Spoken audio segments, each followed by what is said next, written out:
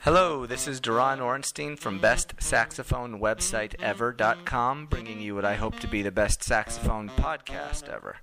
Here's where I meet with super brilliant folks from the saxophone world who will be sharing their insights, tips, tricks, and whatnot with you to inspire you to improve your craft and have a great time doing it. Hey everyone, before I start the podcast, I just wanted to mention that there were some issues with Skype connectivity during the recording. So if you hear any strange transitions in the conversation, it's because I had to edit out a lot of those technical issues. So I just wanted to throw that out to you guys and enjoy the recording. Hello everyone. Today we got something really special. We have Mr. Frank Tiberi, and definitely someone that you don't want to have to take a solo after. He's a true he's a true MVP among musicians. Tiberi has forged a sound for himself born out of the sacred legacy of John Coltrane. Beginning his professional music career at the tender age of 13, Tiberi found himself playing in Broadway orchestra pits as a woodwind doubler. In 1969, he embarked on his illustrious journey with the Woody Herman Band, where he became a featured soloist, section leader, arranger, music director, and ultimately the leader of the band in 1987, a position which he maintains to this day. At the helm of the Herman Band, Frank has steered his stellar group through a legacy of seminal performances and recordings.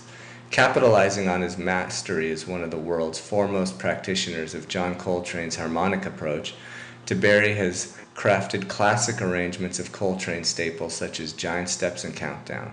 In addition to the Herman Band, Frank has been associated with more legendary jazz figures than can reasonably be mentioned here. Among some of the greats who've had the pleasure of working with Tiberi are Benny Goodman, Irby Green, Dizzy Gillespie, Tom Harrell, Joe Lovano, George Garzone, and many, many more.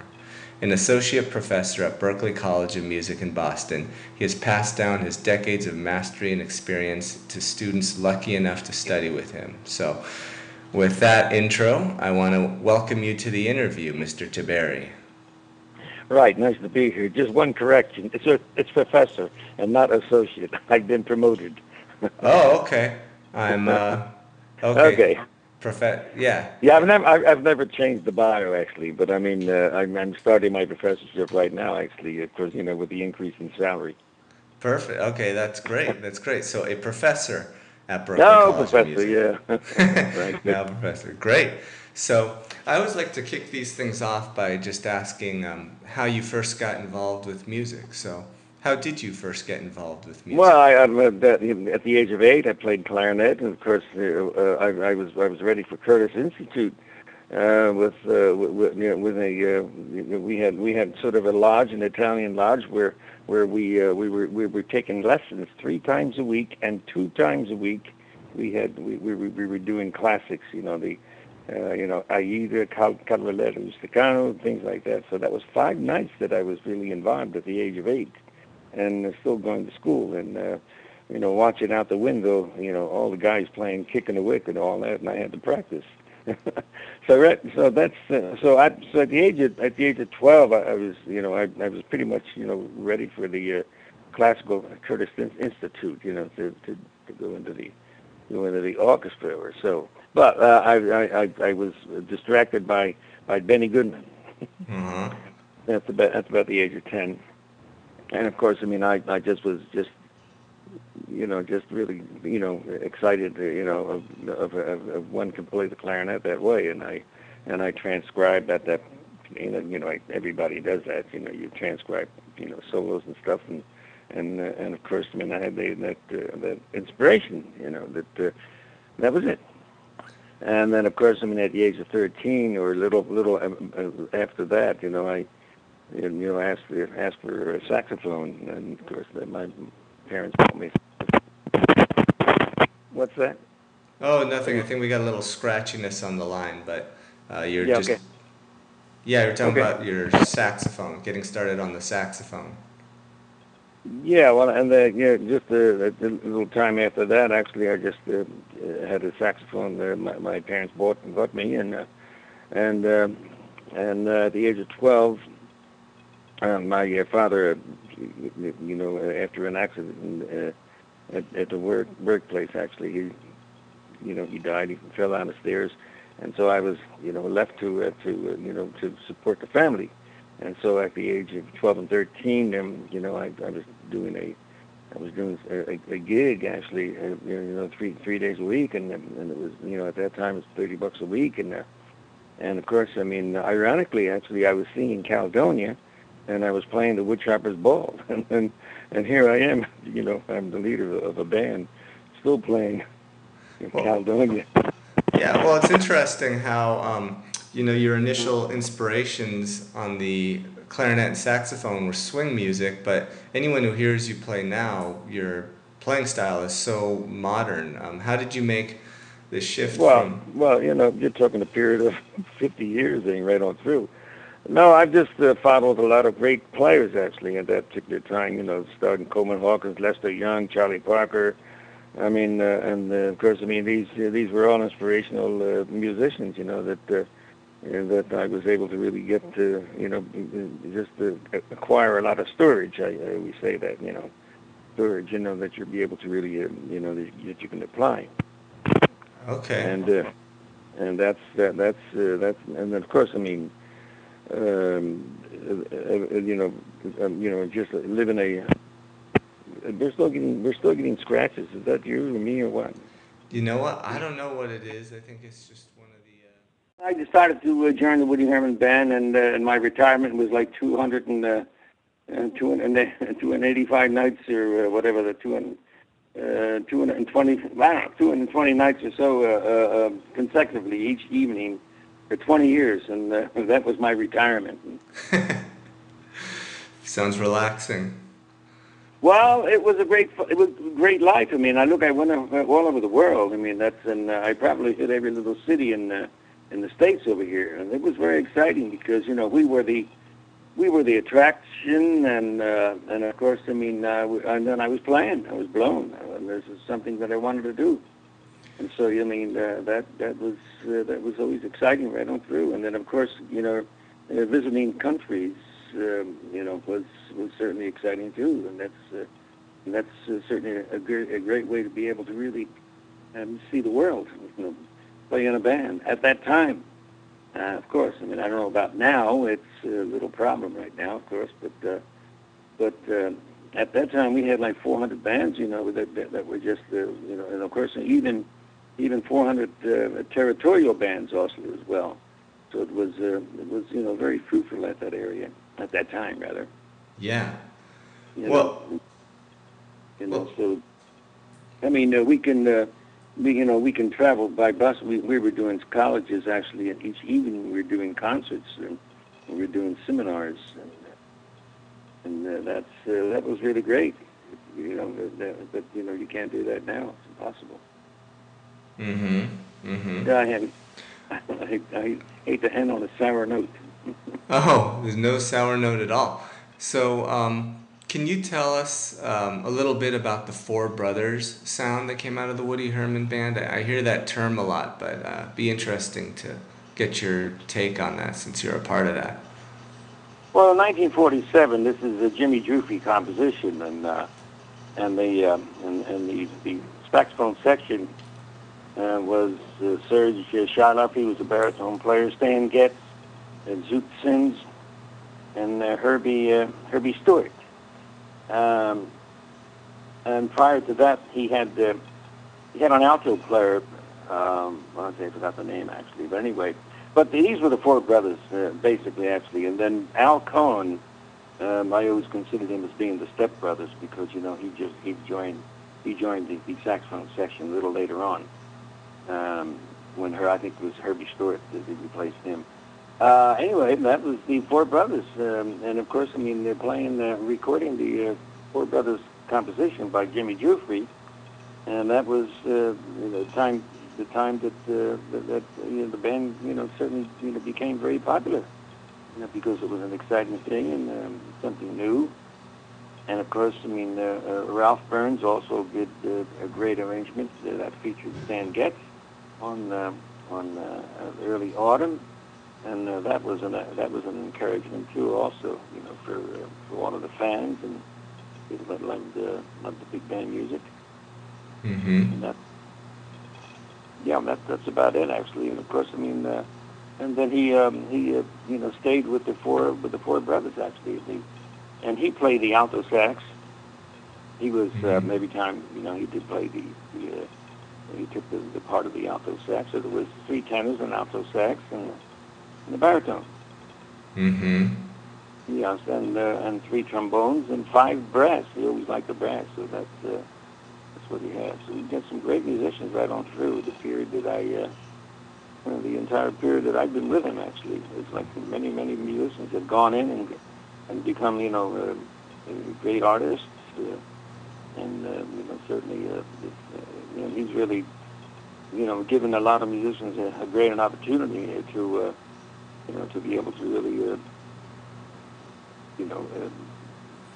have them give them the opportunity to have them do what they wanted to play, and of course even advance to other areas like other bands, other groups, and of course he's and many of the musicians that we've got in the band were quite young, and they were just really novices actually, and he would just give them the opportunity, and if he found that they had some talent, he would let them stay, and if he found that one didn't have talent, he would. And during those periods, actually, you can give them the cash, and they can go right to the airport and go back home quickly. So that was you can pay at the counter at that time. Actually, you can go right back home. And he's done that. He's released a couple of musicians actually during my period. That we're not making it actually. And he was always concerned about that. But he was certainly. Concerned about having a great band and having all great musicians. Mm-hmm. That's why so many great musicians really came out. The band. Mm-hmm. Well, fast forwarding a bit to your journey with the music of John Coltrane, I was curious to get your take on what it is about John Coltrane's music that makes it as special to you as it is. Well, he's come out with a conception that's the equal divisions of the 12 tones, and that was the thing in which you would hear when he played the countdown, and of course he played the giant steps, and this was the thing that really excited me. Prior to that, my mentor was of course I mentioned I went through the stages of Lester Young, Charlie Parker. And of course the one that really was great was Al Cohn, and he was a very soulful player that really got to me, and actually was very melodic and soulful. And then Train came along, and of course he was very so technical and symmetric, that I didn't really appreciate him as much, because I was into that a little more melodic in Al Cohn.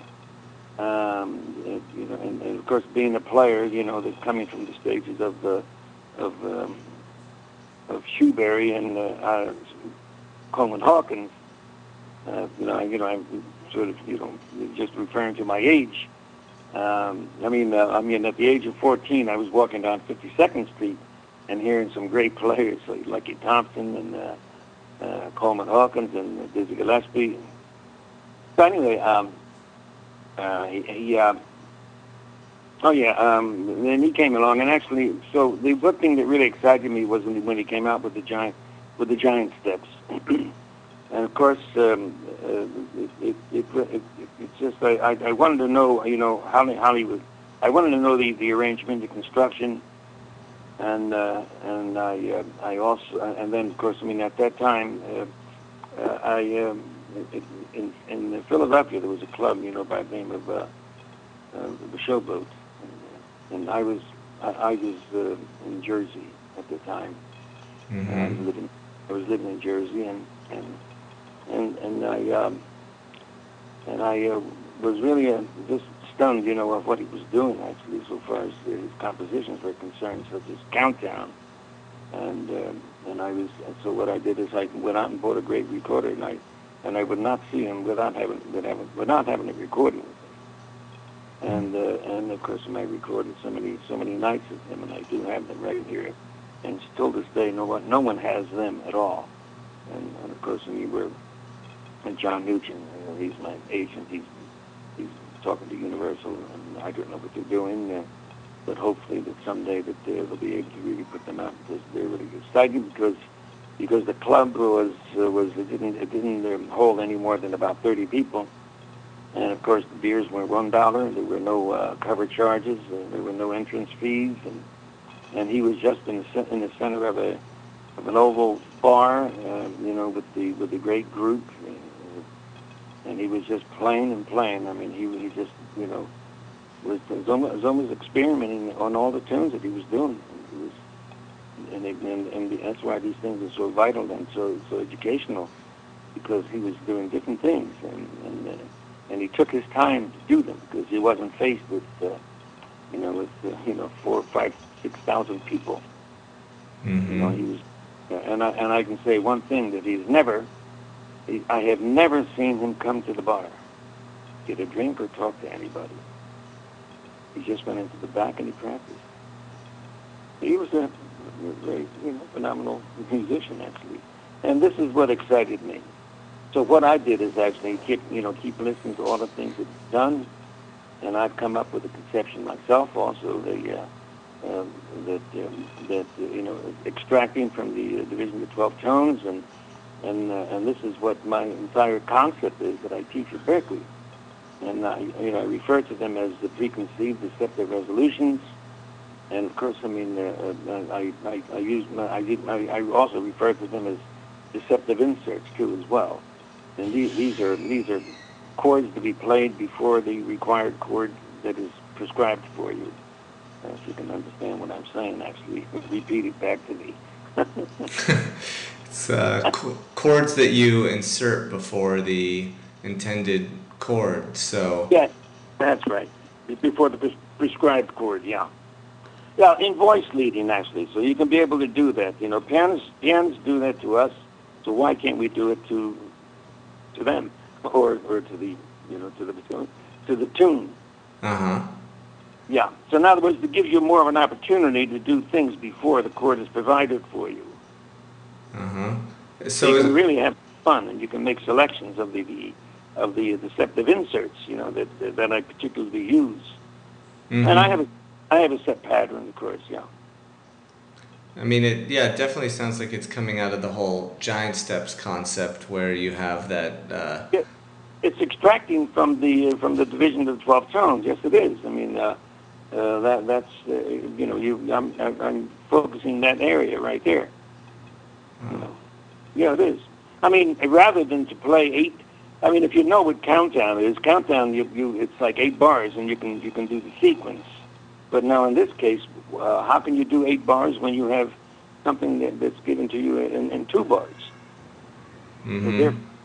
So therefore, I've sort of brought it down to extracting little deceptive inserts, and so this way they can be able to have more fun, rather than to be consonant and do patterns. Now patterns are very redundant, and I mean you can play patterns, but I mean you can sound the same all the time, and these things in voice leading, you can play different things all the time, actually, and you never repeat yourself. So that's the most important thing of just having fun. Yeah, I mean it's nice, because a lot of us sax players, it's easy to fall into a place where you're harmonically pretty simple, because we're not playing at the piano. I call that the infection. Somebody comes out with a little pattern in New York, and everybody grabs it, and everybody sounds the same. And that's I refer to that as the plague. Yeah, that's really cool that you've come out with your own system. That's quite different, actually. And just look, I had 7 new pupils, Japanese and everything, yesterday. These are the beginning pupils, and they're so excited to just receive the initial concept of what I've just given to start out, and I do this in little continuity actually, and just and I also have tunes that they can really provide and apply the concept actually, and so I can be able to do that for a period of 2 or 3 weeks until they receive the entire concept, and then what I do is I apply it on tunes, and I burn tunes on the CD, and I don't play piano for them. I play with them, and I also do printouts, and then I can tell them exactly what I do on the printouts too, also as well. So there's that certainly is a depth of being able to really teach a student. Mm-hmm. It doesn't go any further than that. Well, speaking of working with students, what would you say is the number one thing that most of the student musicians coming through Berklee are in need of improving? What's the biggest area of musicians' development, student musicians' development, that you see as lacking? Well, the thing is, there are the faculty teachers, that are able to really, teach and be very consonant, and the things that what they like to get from me actually is something a little different, and of course, this is what they really look for, and to be able to receive concepts from different teachers, and I think that is a particular thing, the reason that they come over there actually, for it, because if they want to be proficient performance students, certainly they would be fairly interested in doing something different than just being themselves, and just being able to really instead of as I said before, duplicating other musicians, they like to be themselves, and of course, this is the opportunity that we give them. And there are other such as George Garzone. He has a concept also as well. Dino Gamboni, he has a concept, and we all have different concepts, and this is what they look for, and they have the opportunity to select their teachers, when they do come over here. Mm-hmm. And that's particularly what they would, and they hear from others, that have gone through us actually, and that have been taught, through us as to whether or not this is what they want, and of course a lot of them sign up, with you. Mm-hmm. Usually what happens. Excellent. And that's what they look. They look for something a little different than what they've been doing. And of course, and I've had, and these students yesterday were so delighted, that they're receiving something that they've not really known. And so that's particularly a thing that I'm gratified anyway. Well, that is really exciting as a jazz musician, because the whole point of jazz is to express yourself as an individual. Exactly right. I mean, why should they mimic or transcribe other? And as I said, I refer to that as the infection. They want to be themselves. Mm-hmm. Everybody else does. Yeah, well, all musicians want to do that way. Yeah. Well, speaking of originality, can you talk a little bit about your approach to tone production on the saxophone? Well, that's a very personal thing, actually. I don't really just stress too much on that. Maybe perhaps, I might, suggest some mouthpieces and some reeds. But basically that is the thing in which it's a very personal thing. There's whatever I play the mouthpiece that I've constructed myself.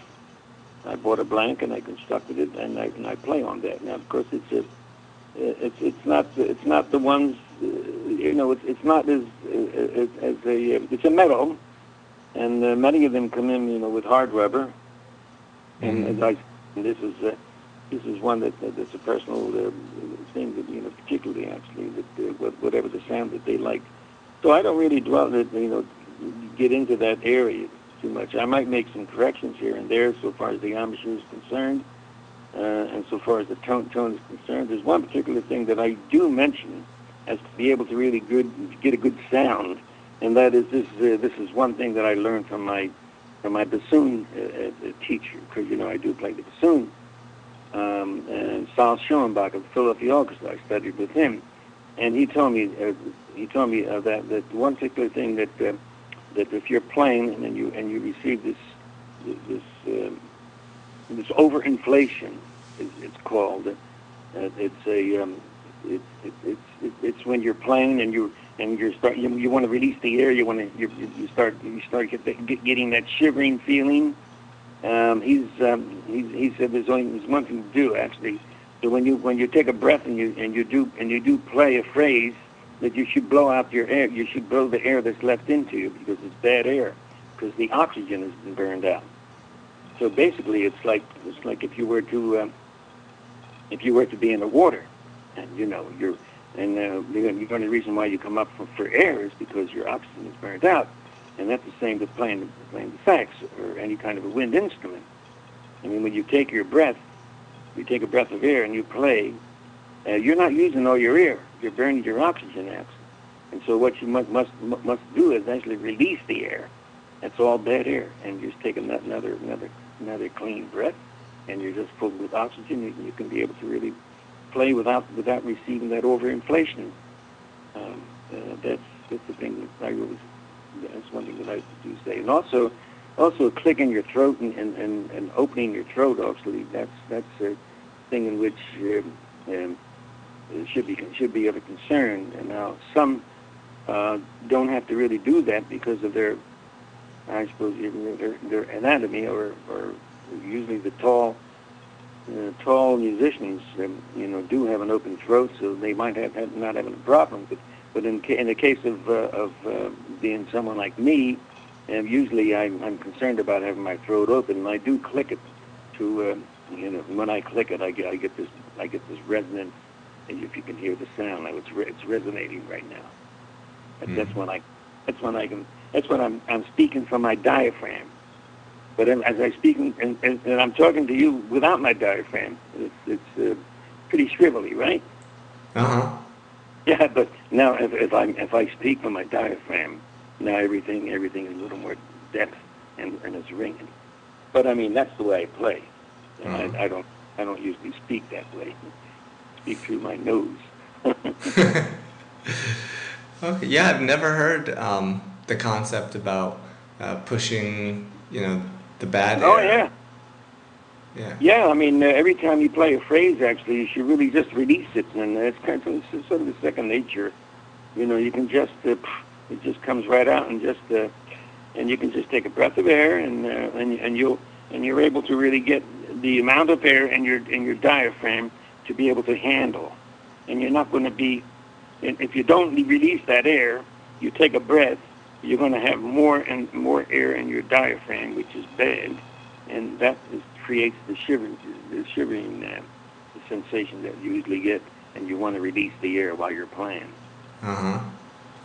Well, as far as your technique, I'm curious how that's evolved, because anyone who hears you play, it's clear that you really are able to get around your horn technically. So I'm wondering if you could share just a few things you did to develop your technique on the instrument. Well, yeah, sure. I mean, there are handouts that I give to the students, and they consist of the degrees, and that all of the degrees of the tonality, and of course, I mean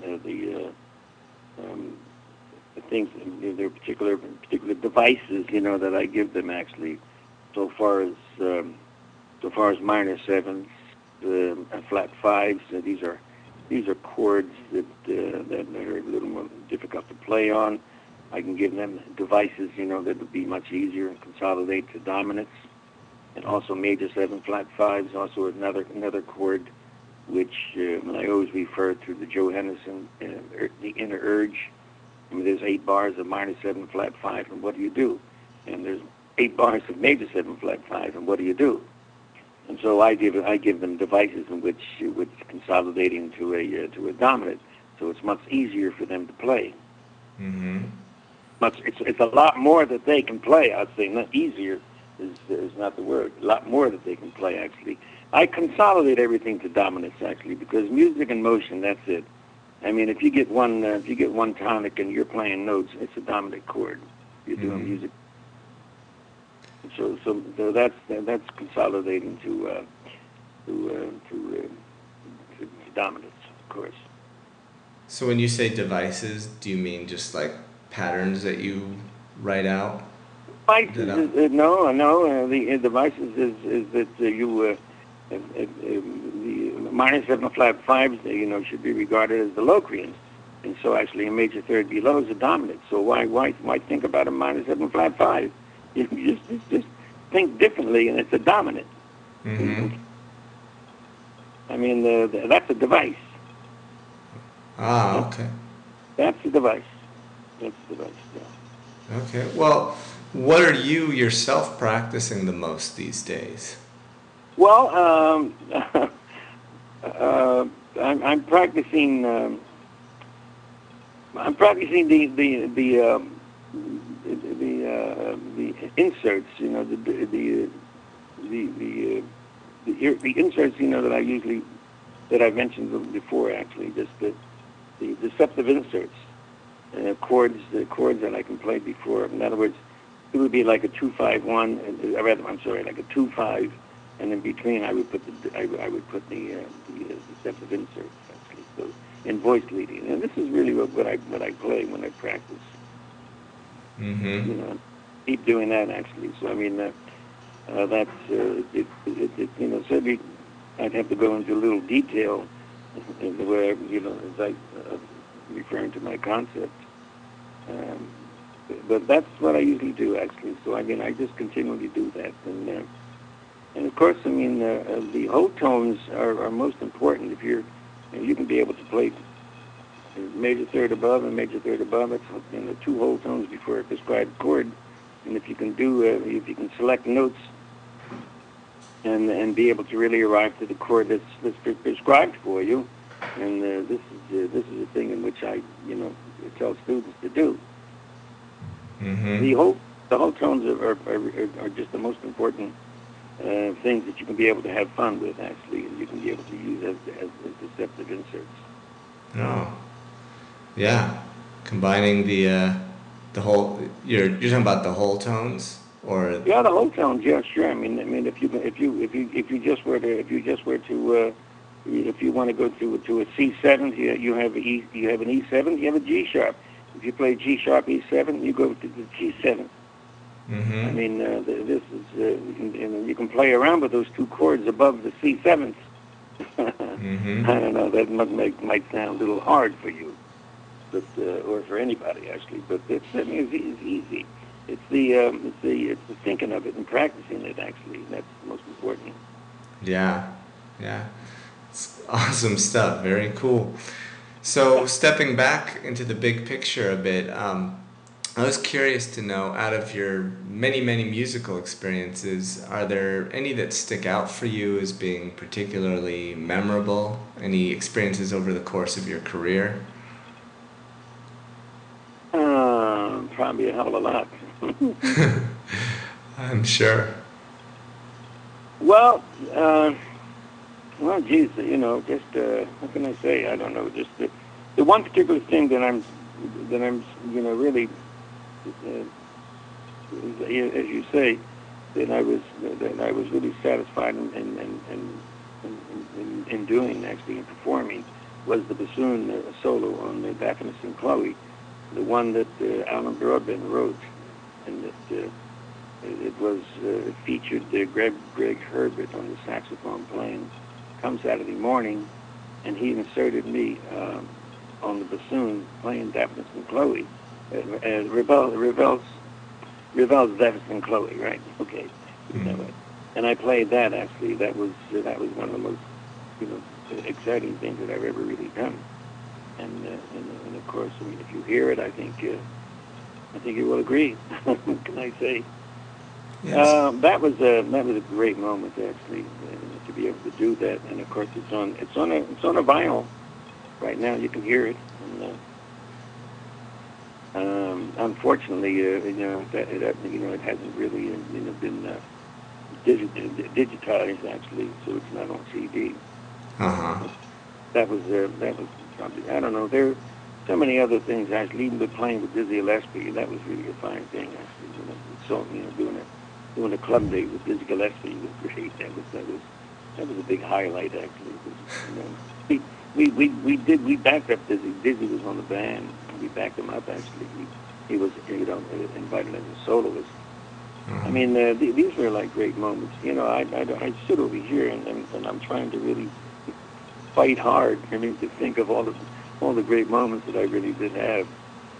Um, but I mean, these came to mind quickly right now. Yeah. That I mean,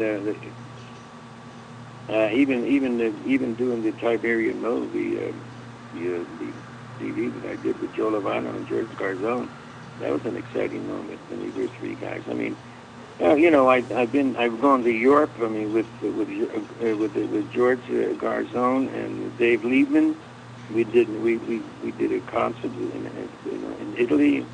That was exciting. The three of us actually, just it was sort of a summit, right? Yeah. That was I mean, there were, I don't know, they just oh well, the most, and then another exciting one is playing with Benny Goodman. I mean, with the sextet with Ruby Brass and oh, guitar player, I forgot his name. What was the blank? Anyway, light skinned black cat. Anyway, that was exciting playing with just on the side with Benny Goodman. I mean, this is like all the years that I, the age of 10, listening to them. Here I am playing with them, Mm-hmm. and also in his band. Playing in his band also as well. So Mm-hmm. that was exciting. So I mean, how many things can I really think of right now? No, that's good. That's good. It gives me kind of more of a sense of your Oh, well, career. yeah, I mean, they're just like coming up. I don't know. Yeah. You're talking about 25. You're talking about 20 years plus since '87 as the band leader. I mean, you're talking 35 years, with the band playing constantly like jazz and all over the world. I don't know. There's a lot of big moments that I've had. The other moments actually was, I mean, if you go into YouTube and you Google my name with Joe Lovano, there was a giant step that we played in Europe, and we continued to play the tag for about 2 or 3 minutes, and that was an exciting thing, and you can hear that actually, which is. That was a real great moment, and even right now that I listen to it and see it, it's on the YouTube. Mm-hmm. And of course, even the YouTube, we just uh, inserted actually just with Frank Kabiri leading the Woody Herman band. These are more recent things actually. Cool. There's there's Woody Herman there with him as a leader, and me with playing in the sax section. But this is me leading the band, doing giant steps and a few other compositions too, also as well. Excellent. Yeah, So, that's good. well, we're pretty much out of time, but the last thing I wanted to leave people with was, Huh? what would you say to sax players looking to go into music professionally? Do you have any advice? Oh boy, I'll tell you. It's a pretty hard times now today, actually. So far as gigs are concerned. But I think that the most thing to do is to be involved with being able to really do playing compositions and of course I mean trying to establish themselves as a jazz player and being unique and being very personal. I think and that would get them along. But a lot of study, of course. I mean that's because there are so many great musicians right now. That and also students. Man, I have scholarship students over here. They're not paying the dime, and they've got to be excellent because they've got full scholarships. Mm-hmm. And I got, my goodness, That's the thing. And it's, you're talking about these kids are like 20 years old, 18, 20, and 21 years old. They got full scholarships and they're really great players. I mean, they haven't really gone off on their own, but I mean, they've established themselves anyway. In a very consummate form. And as I say, I mean, if they're and I had one clarinet player, Felix. He's quite remarkable. And he's a clarinetist actually. Not really too many clarinetists, but the students that are that come to Berklee. Felix Pikelick or so. Anyway, you're gonna hear about him. He's pretty good. I mean, there's a lot. There's a lot that are a lot of musicians that have come through scholarships. They provided scholarships for them actually, but they got to be great. So there's a lot of Berklee. I mean, if you look down the line, I mean, you take like Joe Lavanos and stuff and all that. They've gone through Berklee. Alan Broadbent, Berklee has been a great college for nurturing musicians and getting them off on their journey. Mm-hmm. Yeah, it's definitely known for that. Oh, yeah. Well, thank you so much. I've gotten so much out of getting to talk to you. I'm going to end the recording by just thanking you. And here we go with Body and Soul from Tiberian Mode.